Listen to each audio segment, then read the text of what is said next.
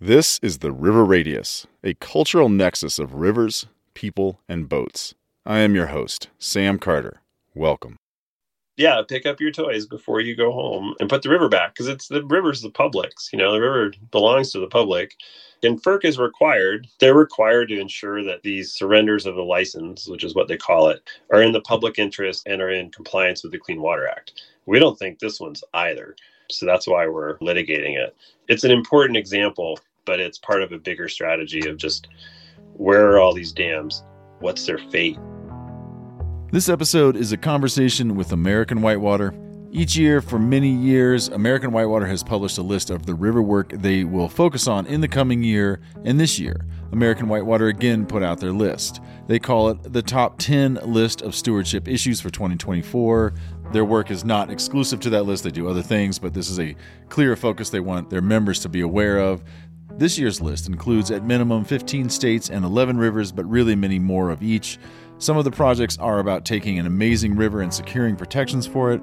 Others on the list are about increasing public access for stretches of rivers. Some rivers are at risk and need better protections to keep them clean and wild. It's all kinds of river stories.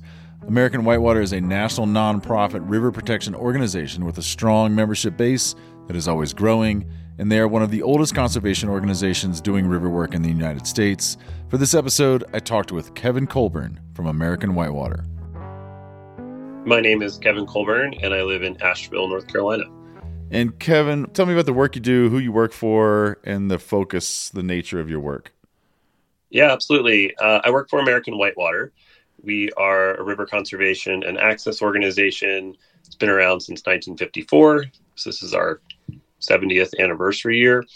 And I lead our stewardship work as the net director. We have handful of staff that work on projects directly around the country, and a handful more that play supporting roles, really active roles. And we do river restoration work through putting water back in rivers below dams. We do conservation work through things like wild and scenic river designations.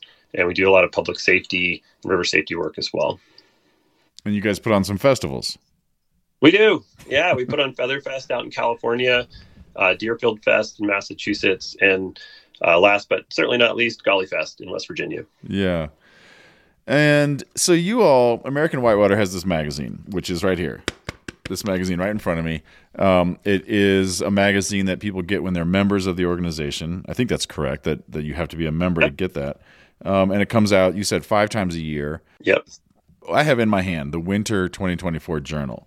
And inside here is an article that we're going to talk about. But can you give more detail about this journal, the purpose of it, who's writing it, that kind of stuff? Yeah. Well, it's been around since 1954. It was one of the first things we did was create the journal as a way to communicate river safety, technique, and conservation issues. So it was our primary tool to communicate with the paddling community. And now, along with our website, it still is. And it's been continuously published throughout all that time. Most of the articles in the journal are submitted by paddlers and by river enthusiasts. So it's all, volunteer contributions, except for the pieces that are written by staff. Right. And this one has a mix of that. It has some stewardship updates, some projects that are ongoing, some things that need some help. There's a story about a dude who passed away that was a big part of kind of the river conservation world. There's some stories in here. There's some stories about surfing from Badfish and Mike Harvey, which should be interesting reading. And then I noticed also, I haven't read the one in the back, but there's a picture of a dude. Looks like he's got the van life going, but maybe 30 or 40 years ago. And oh yeah, Richard Montgomery. Yeah, he was one of the pioneers of boat California. Yeah, so we do like a good mix of historical stuff, but also just lots of adventures people are having today. We're trying to bring in more artwork. So, if people have poetry or visual art that is river themed, we love that. And, it is volunteer submission. So if you're out there and you're listening and you've got stories to tell, consider telling them through our journal. And a lot of people read this. I mean, this goes to a lot of doors. A lot of people's houses have this in them. Yeah, absolutely. I think people really value the tactile ability to read something in today's world. It's nice to not look at your screen and be able to touch something that you're reading. Although I do find myself trying to zoom in on the pictures in the magazine sometimes. I feel foolish every time I do it. I think it's not just an eye and everyone's laughing at us. I do the same thing. Right.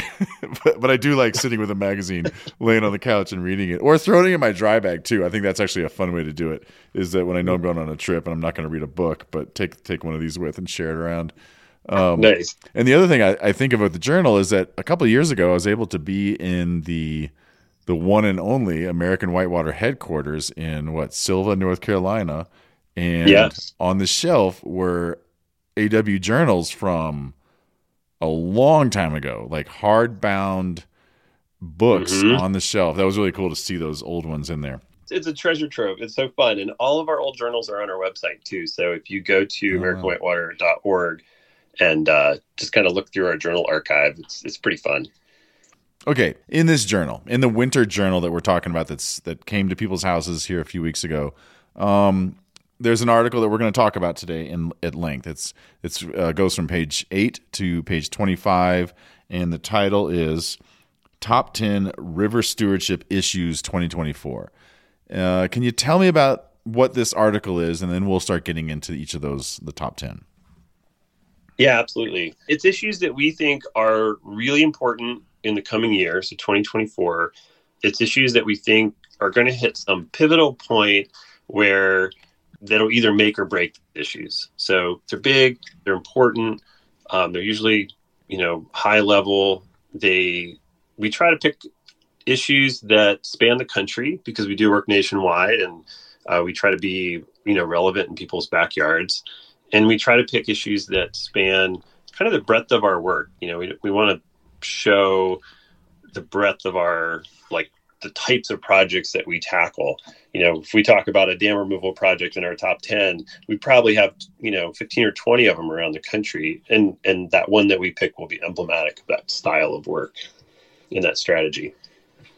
You told me that these are not in any particular order, that they're just 10 important things. Correct. And we used to do 40. Or 45 or 12. We probably work on 150 or 200 projects at any given time. So, yes, top 10, no order. Let's do it. Okay, number 1 is the Clean Water Act. Give us the details. I would say tell us the river location, but this is bigger than just one river. But tell us what's the focus of this issue, a little bit of a summary, and then what's the push? What is the angle that American Whitewater is asking of its listeners, of our listeners, of your members, and people who aren't even members? What is the action that's needed around this? Okay, great. The Clean Water Act was passed back in the mid-'70s, early to mid-'70s, and at the time our rivers were in terrible shape. They were dumping grounds. They've gotten better over the course of most of our lifetimes thanks to this act. And there's been chaos and confusion around which streams are actually covered and which wetlands are actually covered by the Clean Water Act for many years. Last year in 2023, that was kind of settled by the Supreme Court. And what it did is take about half the streams in the country and half the wetlands that are covered, that have been covered for most of our lives since the mid-'70s, and take them off Clean Water Act jurisdiction. So these are vast amounts of our headwaters, our desert rivers, that dry out during times of the year or are small, or wetlands that are not connected in the way that the Supreme Court thinks they should be, and they're no longer covered. So, we think that what that probably means is that right now we're experiencing peak clean water. Like, our rivers have gotten cleaner for the last, 50 years. They're probably going to start turning around as things get permitted on rivers that used to be protected and aren't anymore. So really, Congress needs to act. Congress needs to fix the Clean Water Act. They need to make it more clear. They need to cover more streams. And that's only going to come through public support and push for Congress to act. So this year we'll be pushing out action alerts and just kind of seeking opportunities to let Congress know that the public cares about clean water. We don't want to see it go backwards. Right. So this is just a little bit of clarity. a Supreme Court ruling creates precedent. It's not necessarily a law, but it creates a precedent that then all things kind of have to follow. And so, Correct. as one of the three branches of government, judicial, executive, legislative, the highest court in the judicial branch has set this precedent. And so until an action from Congress comes out to be different than this, this is the new path that the Clean Water Act has to take. Correct. Yeah, and the further wrinkle is that the executive branch has to implement it with rules, and there's been tons of back and forth on different rules. I think it's probably like beyond the scope of the conversation to like into the ping pong match that's been happening with different administrations and their various rules on this. But essentially, this is going to govern the near future, until Congress changes the law. Yeah. So avoiding the ping pong match, it's a good way to say it. What AW is going to push for is congressional action through the House or the Senate taking the lead, and then both houses voting to confirm a new upgraded Clean Water Act or some other companion piece that will support rivers and waters being clean in those rivers. Is that how I take this? Correct. Okay. All right. Yep. And folks listening, at the end, we'll talk a little bit more about like what it means to be a member of AW and how AW kind of takes the lead, and you can take the follow and let them do the hard work, and you can do the kind of participatory work. Today's episode is sponsored by AED One Stop Shop. Are you a river guide or a river outfitter? Are you looking for AEDs at a good price? AED One Stop Shop is providing a bulk order discount on their AED bundles right now that allows for complete deployment of AEDs throughout your river outfitting company. This bundle includes the Heart Sign Samaritan AED, which is 2.4 pounds and is the most tolerant to dust and water. It also includes trauma shears, gloves, shaving razor, and a protective carrying case for your boats. To gain this discount, use the link in the show notes on our website or in our Instagram link tree to hit the landing page for AED One Stop Shop. Our sponsor today is over at Raft Covers. This raft cover is built with a heavy-duty woven poly fabric that is UV stabilized and blocks 98% of UV light. This cover is breathable and does not flap around in the wind. It is water permeable, so rain and snow does not puddle up on top of it, and it self-heals. If you poke a hole in it, the woven fabric can be massaged back to whole. I use this over at Raft Cover on my boats on my trailer right now, and I am so glad to have this product. Use the promo code RiverRadius for free shipping on your Over at Raft Cover. That is RiverRadius, one word, lowercase. Use the link in our show notes or our Instagram link tree to get right to Over at Raft Covers. All right, turning the page. There's two things on this next page. The first one is the White Salmon River access in Washington. Tell us about that, please. Cool. Yep. So the White Salmon River, people know it. They know it by the Green Truss, the Lower White Salmon, where Conduit Dam was removed. It flows into the Columbia Gorge right across from Hood River. And there was a very large piece of land. It used to be timberland that was bought and has ended up in conservation ownership now, which is really exciting. And we kind of helped play a supporting role in that.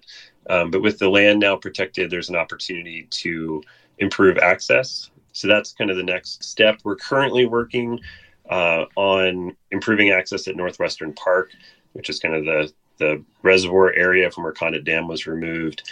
And then upcoming, we're going to be working on improvements to the Green Truss. And we're using the Land and Water Conservation Fund primarily, which is a really big fund from offshore oil revenue that we testified in Congress and did a whole bunch of work. Thanks to the paddling community for rallying on this a few years ago. Got Land and Water Conservation Fund permanently reauthorized and funded. So there's money. And now it's up to the paddling community to say, hey, some of that money should go to rivers. And the cool thing about it is it can be for conservation and also for public access. So we're going to try to drive that big pot of public money toward rivers, and the White Salmon's a great example of where we hope to do that. And that's part of the game for AW, for American Whitewater, is definitely you work on conservation, but another big piece is keeping rivers accessible for the humans that want to come visit them, play on them, in them, near them. Am I right in that thought? Yeah, absolutely. Yeah, enjoyment is part of our mission, and we definitely feel that connecting people to rivers is good for people and good for rivers too.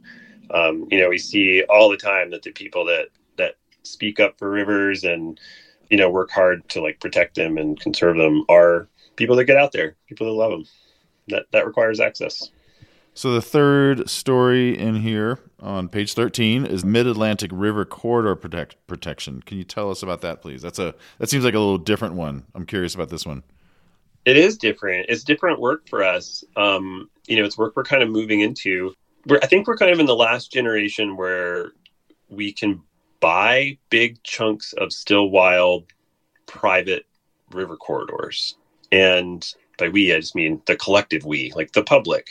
A lot of the rivers that we paddle, we kind of assume they're protected, assume they're public land, but many are not. And they still exist in these big chunks. So just recently, we bought 4.25 miles of river left of the lower Big Sandy River. And so this was one of our top 10 issues, and we've already checked a pretty big box on this one. What state is that, the Big Sandy? Northern West Virginia. It's a classic Northern West Virginia kind of class 4 plus whitewater run with like everyone in the region's first waterfall, Wonder Falls, beautiful river. It runs into the Cheat Canyon, which has also been the subject of a lot of conservation work. And we worked with the owner. This land used to be owned by a hydropower company, and then some oil and gas and coal companies, and then a timber company, and then a developer. And we were able to purchase a strip of land along the river, and we're going to be donating it to a land trust, and they're going to use that donation to buy hopefully more land in the area. And this was made possible thanks to the generous donations from the paddling community. This river just matters to people. And boy, it was just such a cool project, so profound. It'll be protected forever. And it's the first time American Whitewater has done that. We've bought access areas before, but we've never just bought a chunk of a river. I mean, you don't buy the water rights necessarily, but you bought the kind of the riverbed and the bank. Yeah, like a corridor along river left. Like imagine it varies in depth, but yeah. Sometimes it's quite narrow, sometimes it's much deeper. Mm-hmm. But yeah, you'll be able to portage on river left. You'll have scenery on river left. So the water quality, you'll have a buffer from whatever happens outside of that. And so protecting the scenery, protecting public access all along this classic river. And there's more opportunities to do that. It was a new kind of project for us, but it went well, and we're going to be looking for more. And certainly there's other rivers that are in a similar status where they could be sold off to somebody, and hopefully that'll be the public and the conservation community. And a difference in terms of the geography of the United States is that East Coast, Midwest, East Coast has public lands, but not vast stretches of it. And so a lot of water, a lot of riverways run through private land, whereas in the West, a lot of rivers still do run through public land. They also run through private property, but the key, the importance of being able to purchase lands in the East and the Midwest is, I guess, maybe more important and different than those concerns in the West. Yeah. And I also would say that like some of these river gorges are in big parcels still, which is very rare in the East. Most of the East has been kind of carved up into little teeny tiny lots and whatnot. But some of these river gorges are still in big pieces of land that could be bought. And so you all have your eyes on a handful of these places that are still big chunks that you can pursue. Yeah, we do. And is AW working with, like, it seems like a lot to ask of members to throw down little chunks of $10, $20, even $100. Are you working with bigger foundations to do these purchases? We are, yeah. And we're also, working very closely, in this case, with the West Virginia Land Trust. We also work closely with the Conservation Fund and Trust for Public Lands on other projects that are just much bigger organizations. And, we do everything we can to work with other people and other entities. And this was just an example of where we could just move fast and make this thing happen. So, ideally we work in like a broad partnership with other people that have much bigger budgets than American Whitewater. Mm-hmm. All right. Next on the list, turning the page, we got number 4, Locksaw Area wild and scenic protections, while the Lochsaw is in Idaho. This one covers 2 states. Tell us what's going on here. Yeah, it's a little bit wonky from a policy standpoint. This is national forest land, and there's national forest all across the country. Every 15 to 20 years, these forests have to make a new management plan. And when they do, they've historically always protected a roster of rivers, a list of rivers as eligible for wild and scenic. These are just rivers that the Forest Service says these could be wild and scenic someday, which means they're free-flowing and they have one really special value. And the Forest Service commits to protecting those. And this comes out of the Wild and Scenic Rivers Act, not as explicitly as we'd like, but it does, where Congress had said, we need to protect a system of potential wild and scenic rivers, these eligible streams. We've used this process all across the country, here in North Carolina, Montana, Colorado, California, to protect thousands of miles of potential wild and scenic rivers. So it's a really cool way to elevate rivers in a forest plan. Idaho and Utah have a new idea, and that is to add a new layer of analysis on top of their eligibility findings that employs basically politics, internal and external politics, to permanently release these streams from protection. Idaho just did this. There were 29 eligible rivers in the Nez Perce Clearwater National Forest, which is Lochsaw, Clearwater, Selway, Lolo Creek. So from the 90s until today, there have been 29 eligible streams, and they went through this forest planning process. They got 750 public comments in favor of additional eligible streams. Thank you, paddlers. It was you that did that. Incredible public comment in support of protecting more streams. And they found 89 eligible streams during their process. So the public did a great job, almost tripled the number of eligible streams the Forest Service was going to protect.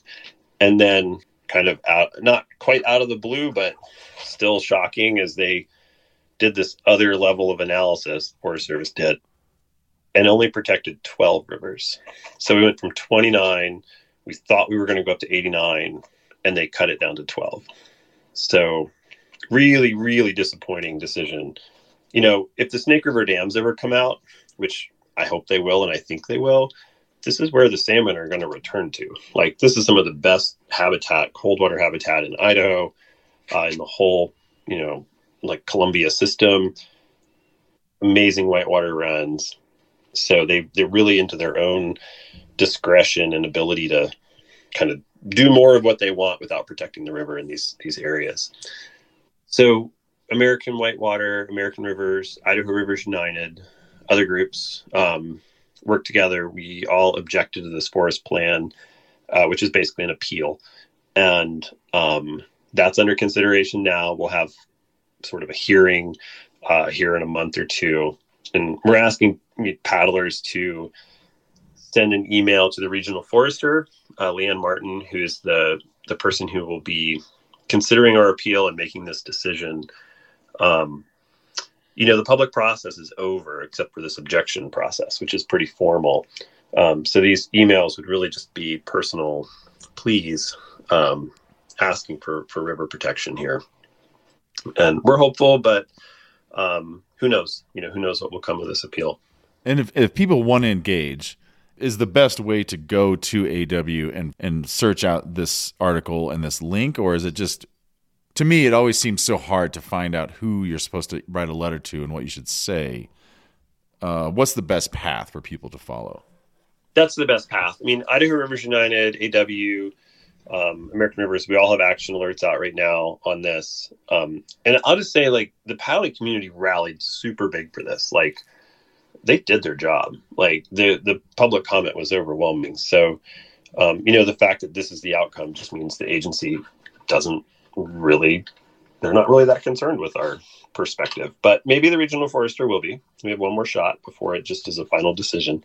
Go to the website, look for Lochsaw, look for Nez Perce Clearwater, and send Leanne Martin a very respectful email that's just really more of a personal message about how important these rivers are.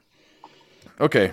Turning the page, and now we're on to the Dolores River, which is right here in this is what I consider my home river. It's fun to see these pictures and hear this conversation. Tell us what's going on here with the Dolores. Yeah, well, my colleagues, Hattie and Kestrel, have been working on the Dolores for many years, trying to improve the flow of the river, which has been imperiled and really just, I guess you could say, hammered, really challenged for many, many years. Since McPhee Dam was constructed. But right now there's a real opportunity to protect the landscape around the Dolores, which is an important step. It's one of the biggest unprotected areas in Colorado, and really just a underprotected river in general. There's two different pathways right now that are kind of on the table for protecting this piece of Colorado. One of them is an NCA, which is a National Conservation Area. And that would be a congressional designation. And we've been working on that for quite a while. And there'll be opportunities for the public to engage just in your typical congressional, like write your congressman. This year, there'll be opportunities for that. We're really excited about it. And then there's this other pathway to protection, which would cover a larger section of the river, which is a national monument, which is something that the president can define and designate. So two different pathways to protect a special place, one congressional, one through the president. Both could move. One could move, the other could move. And, we're just, we're going to put our effort wherever the traction is this year and plug people in and hopefully advocate and score a pretty big, important land conservation win. And this bill, Senator Michael Bennet from the state of Colorado has introduced this. It's not just it might be sitting idle in the moment, but it's had a lot of propulsion and there's a lot of people behind it still. Yeah, it's a real thing. Yeah. No, it's absolutely a viable path forward. And you mentioned Hattie and Kestrel. That's Hattie Johnson, Kestrel Coons, who are the Colorado-based, Central Rocky-focused American Whitewater folks. They're both doing huge work on this, and there's a lot of other groups. And it also extends back, I want to say, to when Nathan Fay was on the team doing the work with American Whitewater. Can you speak just briefly to the other groups? I think this is an important one to talk about, how American Whitewater is deeply engaged, and there are so many other groups on the ground in the region that are helping with this push. Can you talk about that some? Yeah, sure. And you actually, being local, may know more than I do about kind of the mix of groups working on this. But certainly the Dolores River boating advocates are a big force in this project, and they're local advocates, affiliate club for American Whitewater. And then the tribal interests are very active as well. Yeah, there's a lot of groups working on this. It's an important landscape for many people. So I don't know. What do you know? What else? What do you? Well, it definitely is American Whitewater, and it's definitely Dolores River boating advocates for sure. They're doing a lot of work on it. The tribe's engaged, and Mountain Ute tribe down here, and I think of Colorado Wildlands, and I think of. Let's go down the list. Conservation Colorado and San Juan Citizens Alliance and Sheep Mountain Alliance in the San Miguel Basin, which is a subset of the Greater Dolores Basin. American Rivers is helping out with that work. I think the other I'm totally missing out on a couple of groups, but one of the key things to this one is I mentioned Nathan's name because this goes back decades. There's so many years of work going on to bring all the players to the table, the ag community, the county commissions, the state representatives, the federal representatives for the state, and they don't all agree. And it seems to shift. But there's this consistent effort to bring all these players to the table. And it's further along than it's ever gotten. Yeah. Right? It really does seem to have real momentum, real opportunity right now. And, a lot of times these legislative and administrative issues, I think of it as like you're pushing on a locked door so that if someone ever unlocks it, it flies open and you fly through it. Yeah. And, if you're not pushing when that door unlocks, you won't even know that it was unlocked and you'll never get through the door. It just takes constant pressure. You just build support. It's a lot to maintain that level of public support. It can be can be exhausting over time. But I do feel like this, and with really like a lot of our top 10 issues, we picked the ones where there just seems to be this building pressure towards an outcome. I think it's a good way to put it. And I think another thing that's important to say on the Dolores is that this is not about the water in the river flowing. That's a separate issue, super complicated, very tightly held water rights. This is about from the water's edge up and over the canyon rims, protecting those landscapes from potential big logging, big mining operations that could come in the future. Big might not be the word, but different things that could happen to the landscape that does impact the water quality in those places. And it just keeps it beautiful because it's a really incredible place. Cheers to that. Cheers to that in the home river. Okay, moving on. I'm going to make the page turn noise because that's fun. Page 18, number 6, hundreds of river miles in California at risk from proposed hydropower sell-off plan. This one sounds complicated. Tell us what's going on. It is complicated. Pacific Gas and Electric, they own a lot of dams across California, and they've gotten in financial and legal trouble regarding fires and power lines and all kinds of things. So for a number of reasons, they're looking to essentially offload some of their hydropower assets, which are dams. And they're dams where American Whitewater has worked for decades to secure hydropower licenses that provide environmental benefits and recreational benefits. And, maintaining a dam, a lot of these dams are 60, 100 years old. It takes a lot of resources, and we have concerns that this sell-off could kind of lead to dams that should probably be removed because they've lived their mechanical life and their useful life.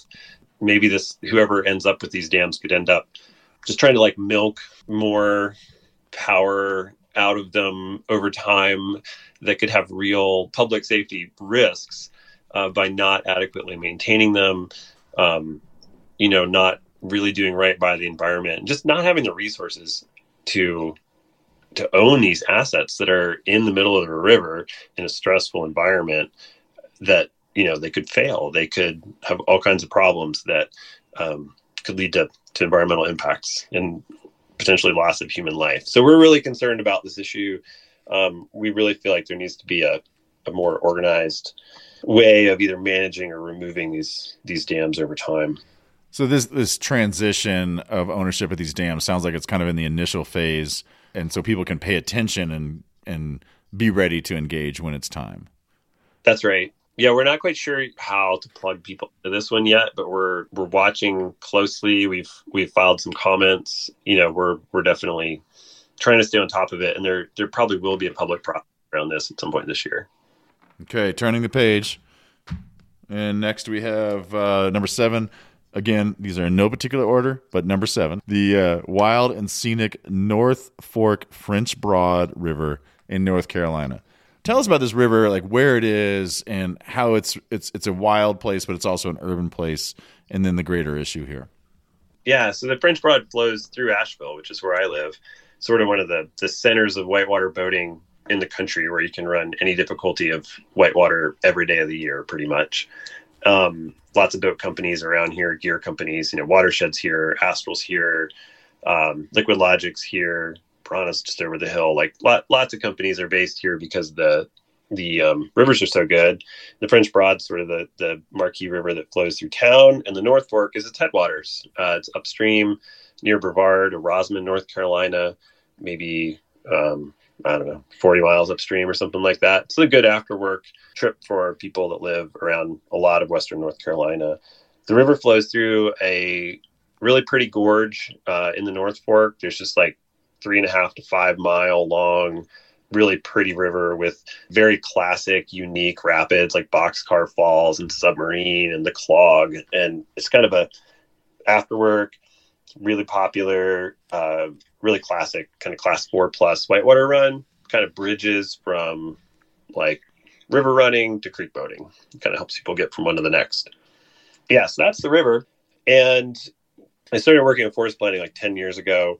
We more than doubled the number of wild and scenic eligible streams here in North Carolina with the new forest plan that came out a year ago.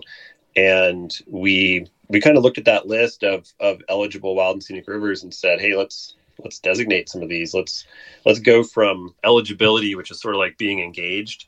Let's get married, like let's turn it from just a, kind of a short-term commitment to a long-term commitment that has some gravity and some celebration and some commitment around it. So we are working on a wild and scenic campaign, which would require congressional action. It would be an all-Republican bill with Republican county commission support. And we're right now working at the county level. And as soon as we secure county level support for this wild and scenic bill, we will try to move it through Congress. And I think if we can get a bill, I think it would be definitely pretty easy to move in Congress, just given the way things work politically. And there is a ton of public support, ton of local support, but we want to make sure we kind of move slow and intentionally towards designation. And I'd say too, this is emblematic of a handful of wild and scenic river campaigns that AW engaged in around the country, working on Wild Olympics in Washington State, Montana Headwaters Legacy Act in Montana, some bills in California. It's a big way that we kind of celebrate and protect sort of the last best rivers in the United States. And so people can just pay attention, get engaged as they will, as this kind of emerges more. Yeah, when we have a bill, we're going to tell everyone about it and everyone should support it. Yeah. Definitely do. We'll push out action alerts when we get a bill. And those come easier. Those action alerts come easier when people are members because they can come as emails. And people can also watch, if people follow your American Whitewater's Instagram, Facebook, those also show up there, and you don't have to be a member. That's right. To participate there. While membership's awesome, not everyone's a member, so there's definitely different avenues. Today's episode is sponsored by Over It Raft Covers. Right now, my boats are inflated, sitting on a trailer, and they are covered with a raft cover from Over It Raft Covers. This is my first season using this cover, and it is so much better than the ridiculous plastic tarps I used and destroyed for years. This Over It raft cover is perfectly shaped for my boat. It has slots for the oar towers, and it has solid D-rings sewn on to secure this to the trailer or to a raft. These covers are designed and sold by Kevin, a river runner who likes to keep his boat well protected and ready to go on the trailer. Use the promo code RIVERRADIUS for free shipping on your Over It raft cover. That is RIVERRADIUS, one word, lowercase. Use the link in our show notes or our Instagram link tree to get right to Over It raft covers. Our sponsor today is AED One Stop Shop. River Guides and River Outfitters, AED One Stop Shop is working with the River Radius to offer you pricing to get ready for this coming river season. AED One Stop Shop has been working with River Outfitters for 10 years, and they are providing a bulk order discount on their AED bundles right now that allows for complete deployment of AEDs throughout your river outfitting company. AED One Stop Shop is a national dealer for AEDs, working direct with manufacturers, providing lightweight and portable AEDs for specific needs, pediatric, adult, bilingual. To gain their discount, use the link in the show notes on our website or in our Instagram link tree to hit the landing page for AED One Stop Shop. Turning the page, number 8. Klamath Dam Removals Restoration. This is in California and Oregon. This is an ongoing project, and River Radius, we did a couple episodes last fall in 2023 about the teenagers from inside of the Rios to Rivers program that are learning to paddle this river from top to bottom, indigenous teens who will be some of the new caretakers of that river after these come out. And these dams are coming out. One of them, the small one's gone. Just recently, I think the lower of the 3 remaining got blasted. The tunnel got blasted out. The water's moving. Drawdowns happening right now where they're lowering the reservoirs. So what's this about? Because it feels like that the issue's done. Like, we know the dams are coming out. What is this topic that you're presenting in this top 10 about? Yeah, that's all right. Yep, the dams are coming out. One's out. And the river's actually flowing unimpeded through the other 3 dams right now. And I think the Rios to Rivers issue that you brought up, which is just extremely cool, first of all, I just think it's one of the neatest projects I've heard about in a long time. It's emblematic of what this year is about, which is how do people reconnect with the Klamath River following dam removal. And it's something that wasn't given a whole lot of thought when people are planning dam removals. They really focus on the engineering, right? It's a feat. It's complicated, and just getting the engineering right is really hard.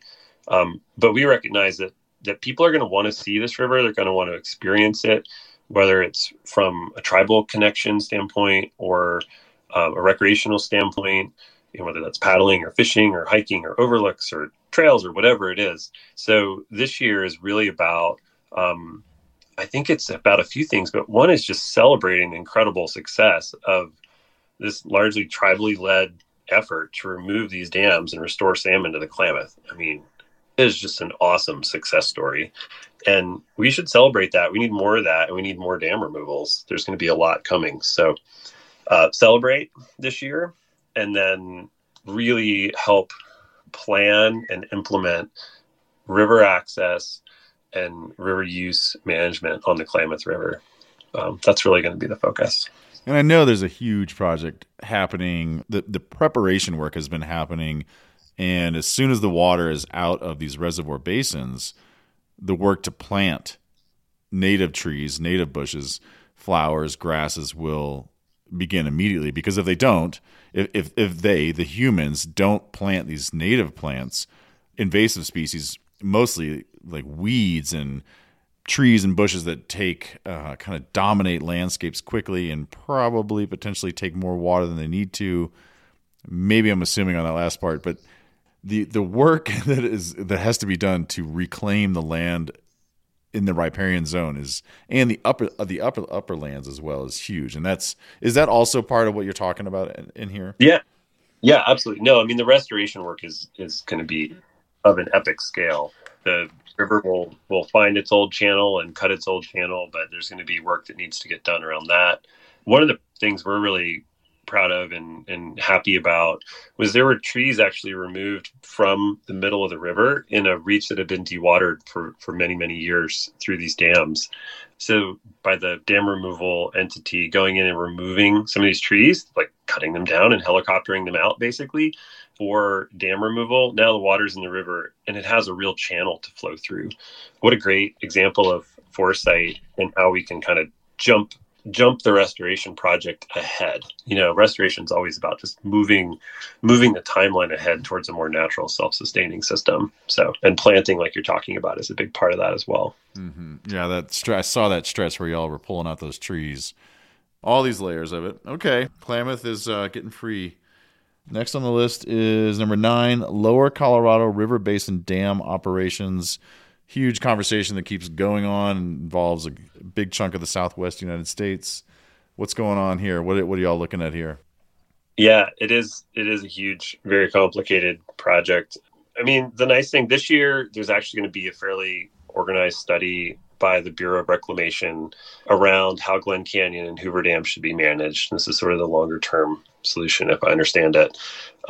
And that's going to have significant analysis to weigh in on, and then probably alternatives by the end of the year for the public to weigh in on and actually, provide public comment about how they think these rivers should be managed. There's so many competing demands that are wholly incompatible with one another for this river. But part of our job, I think, as the paddling community and as American Whitewater is to really keep the river as a stakeholder in these conversations. You think about the Grand Canyon, when you hear about the water fights in the news over the Colorado River, you don't really hear much about oh, and by the way, it's a river. You hear about the cities and different industries that are competing for the water. But we're gonna keep a sharp eye on what happens to the river in all these alternatives and what happens to recreation in the Grand Canyon, but really the river itself. And I'm curious. I mean, you live in this world more than I do, so you may have thoughts too. But I mean, we kind of were cruising towards a solution, and then we had a good snow year. And it kind of gave everybody a little breathing room. But it seems like this Bureau of Rec study is going to be potentially a pivotal moment in the future of the Colorado. Yeah, the good snow year. I mean, it was a huge snow year. if the Southwest, if the Colorado River Basin had that kind of snow year every year, there wouldn't be. I mean, the dams are inherently causing huge problems because they take away the riverness of the river, and that's a thing. The other problem is that it's the arid Southwest that doesn't have consistently huge flows. The math was all a mess that was used to create these dams.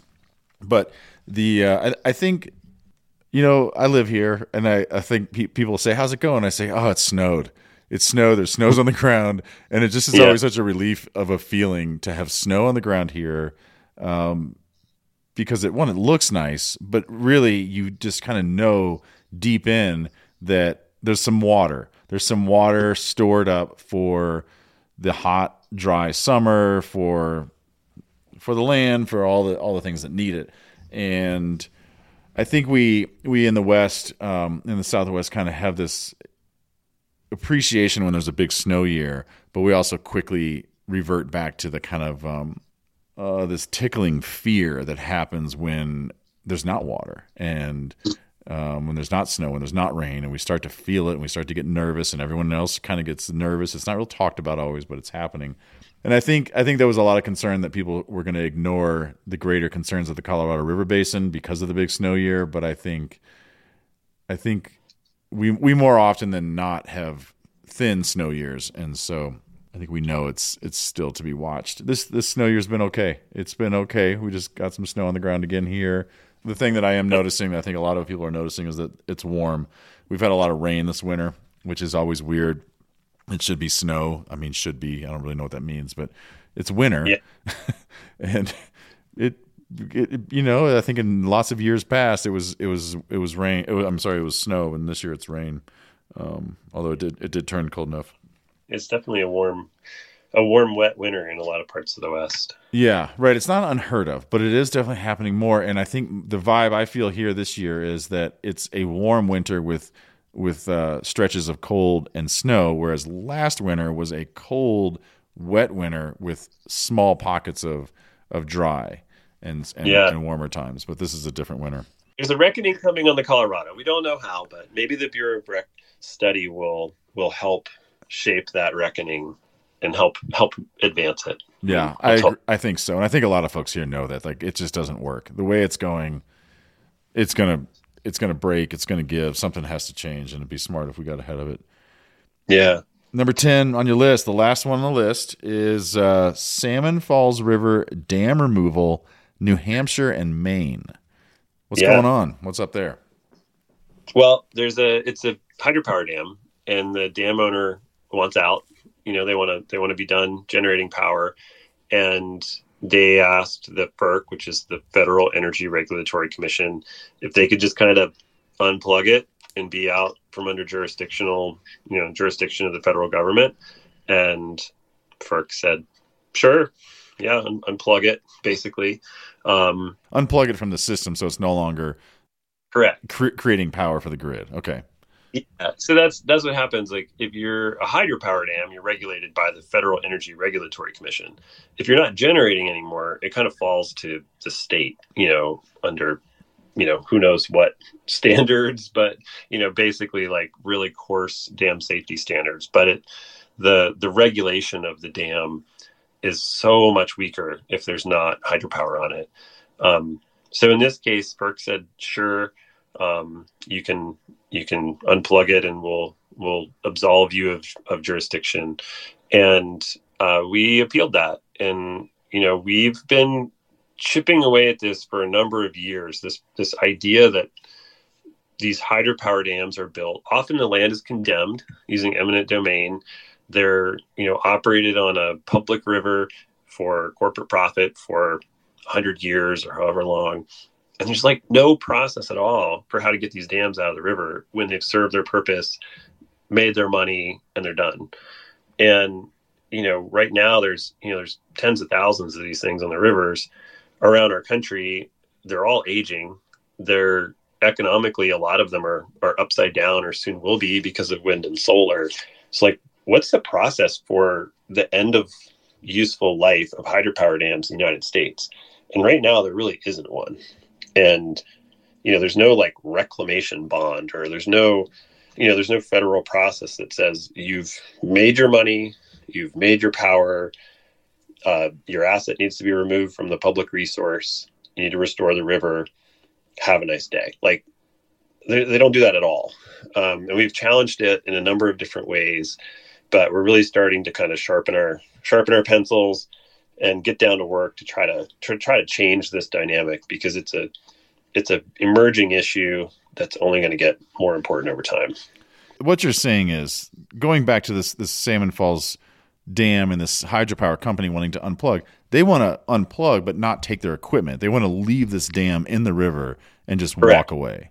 And that's normal. That's like the normal path. That's normal. And so you're wanting them to unplug and take their tools and their equipment, their dam with them. You said it much better than I did. Yep. That's right. Yeah. They should get their stuff out of the river. Like, Yeah. Pick up your toys.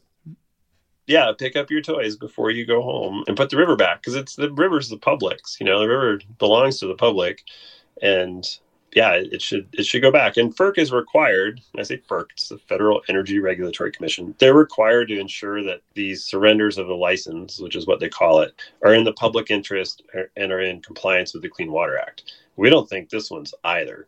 So that's why we're litigating it. But it's an important example, but it's part of a bigger strategy of just, where are all these dams? What's their fate?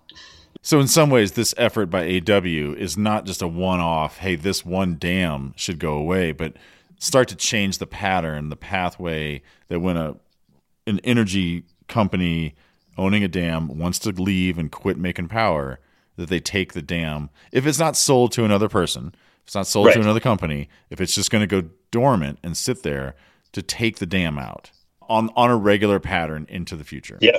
Yeah, it should be worked into policy. The policy now does not serve the public. So, and we've just been hearing for years, no, that's not our policy. It's like, well, it's time to change your policy. It doesn't work. All right. And is that something that people can engage on right now, or is that something where people stay tuned in and engage as AW prompts?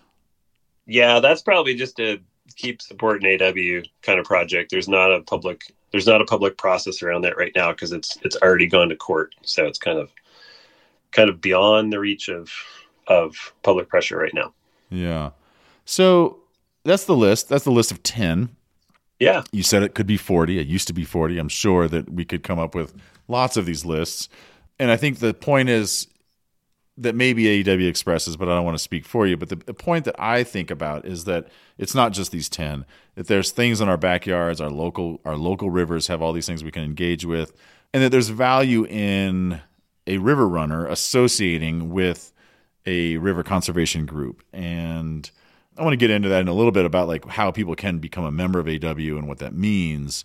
But I want to ask you told me last week when we were kind of prepping for this phone call that you've been doing this work with American Whitewater for 23 years. And I think you said for the greater part of your life, something like that.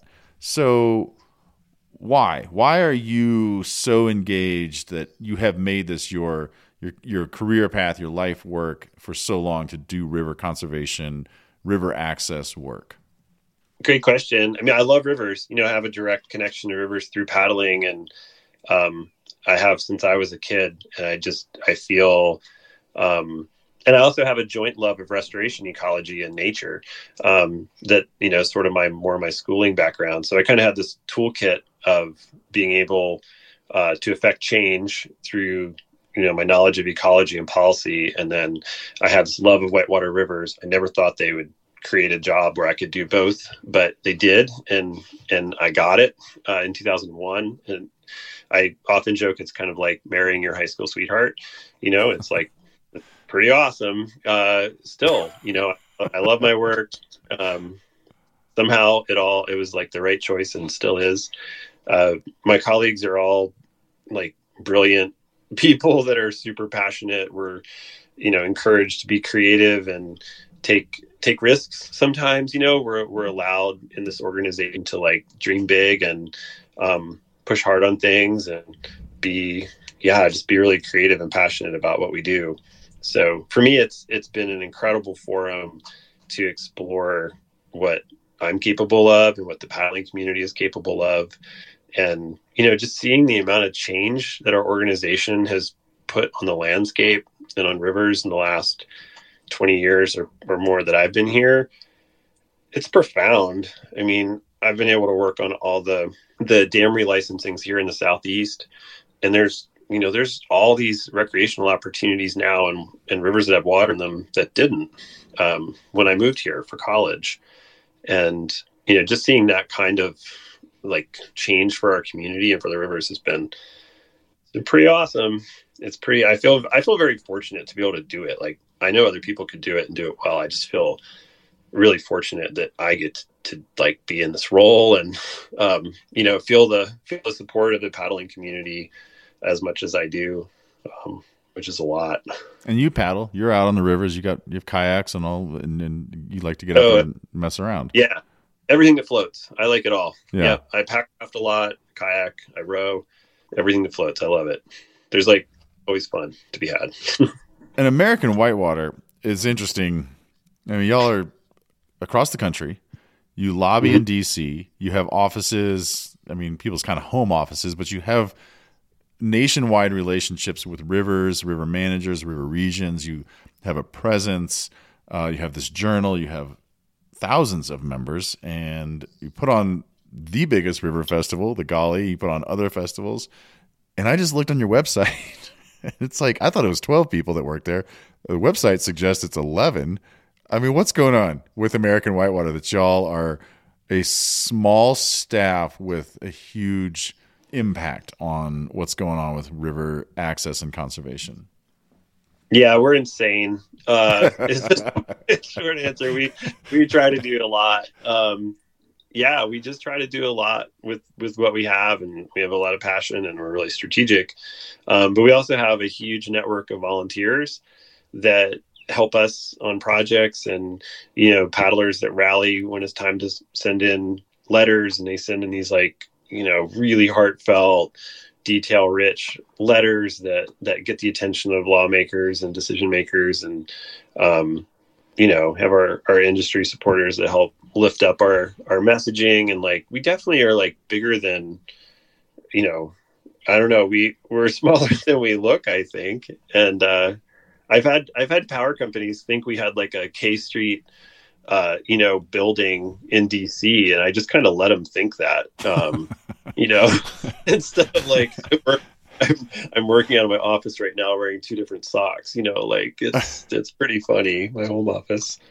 The other thing about AEW is the collaboration. You are this group of 11, maybe it's 12, it's a mysterious number, but you're this small group with this huge reach.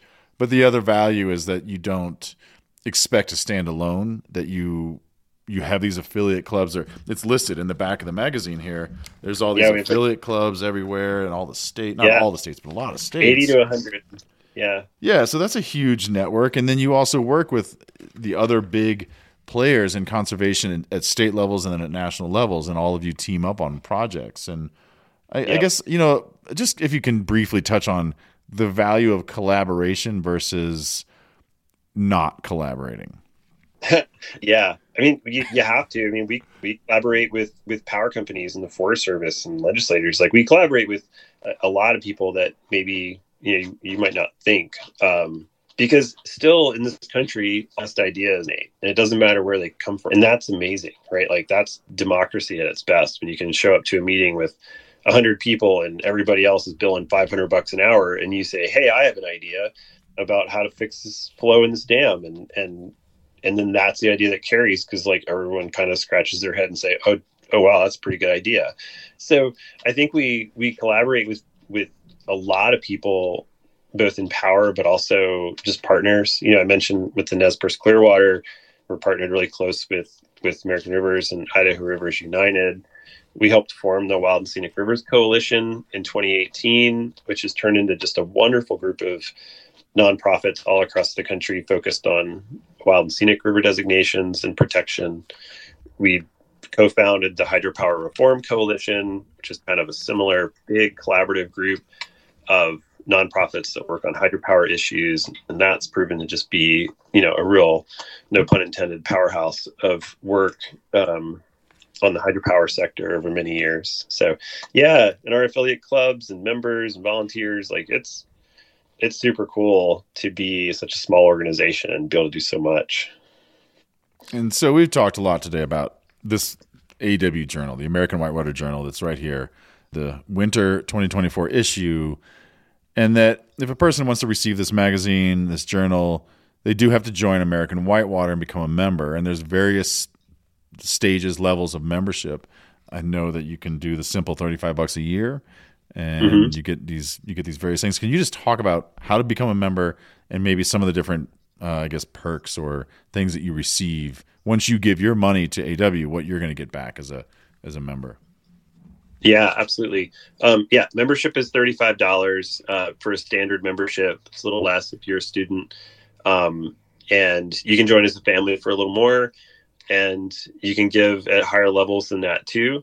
I always think like we're more than a $35 product. If you think about what you get, if you think about that compared to a day at the climbing gym or a day at the ski area, we make rivers run, we open river access areas, we protect the scenery. Like we do a lot of rad stuff for the paddling community, and it's distributed through everybody's backyard and everybody's vacation destination. So really what you get for your membership is free flowing and predictable dam releases. You get great rivers, and we're going to keep it that way. You also get the journal 5 times a year in print. If you give more, you get little incentive gifts, but really we're based around membership being, philanthropic, being supporting our organization, and through getting that journal as a member perk. I would say also we have a website, AmericanWhitewater.org, and you can go there to join and donate to our organization, learn about our conservation issues. But we also have like the Wikipedia of Whitewater there, where you can see details on over 6,000 whitewater runs across the country, or the maps. You can add photos, you can edit those pages, you can add trip reports. Please do. It really helps us advocate for rivers when there's good photos and good stories and descriptions of these rivers all across the country. So that's another great way to contribute to American Whitewater, is add content to our website after you join or donate. So yeah, please join. Please support American Whitewater. We love it. It makes our community bigger. It makes our reach bigger. Sign up for our newsletter, which comes out monthly and gives more like advocacy opportunities, and follow us on social media. Is there anything else you want to talk about? Anything else that you think we should cover in this conversation? Oh, good question. Vote, I would say. It's an election year, so learn about candidates, ask candidates about rivers and how they feel about rivers and how they feel about the Clean Water Act, and help us do a better job representing whitewater rivers by engaging. But yeah, no, that's it. I think we covered a lot. Excellent. All right. Well, Kevin Colburn, American Whitewater, thank you so much for coming on the River Radius and telling us about this top 10 list and the journal and AW and talking through all these different stories. All right. Thanks, Sam, and have fun on the river this year. Thank you. A beautiful river-sized thank you goes out to Kevin Colburn and American Whitewater for exploring this top 10 list with the River Radius. We have 2 sponsors today. AED One Stop Shop, providing volume and outfitter discounts on AEDs. We are also sponsored by Overt Raft Covers. These are the best protections for your boat this spring when it is not on the river. Use the link in the show notes or on the sponsor page of our website and in our link tree to get to both of these sponsors. American Whitewater is online and always accepting new memberships, and you can find their link in the show notes. All River Radius social media is supported by Samantha Seiss. All River Radius music comes from the lap steel guitar of Gene Reiniger. Be in touch anytime. hello@theriverradius.com. Thanks so much for joining the River Radius. I'm working out of my office right now wearing 2 different socks. I've had power companies think we had like a K Street building in DC, and I just kind of let them think that. We try to be, relevant in people's backyards. Like everyone in the region's first waterfall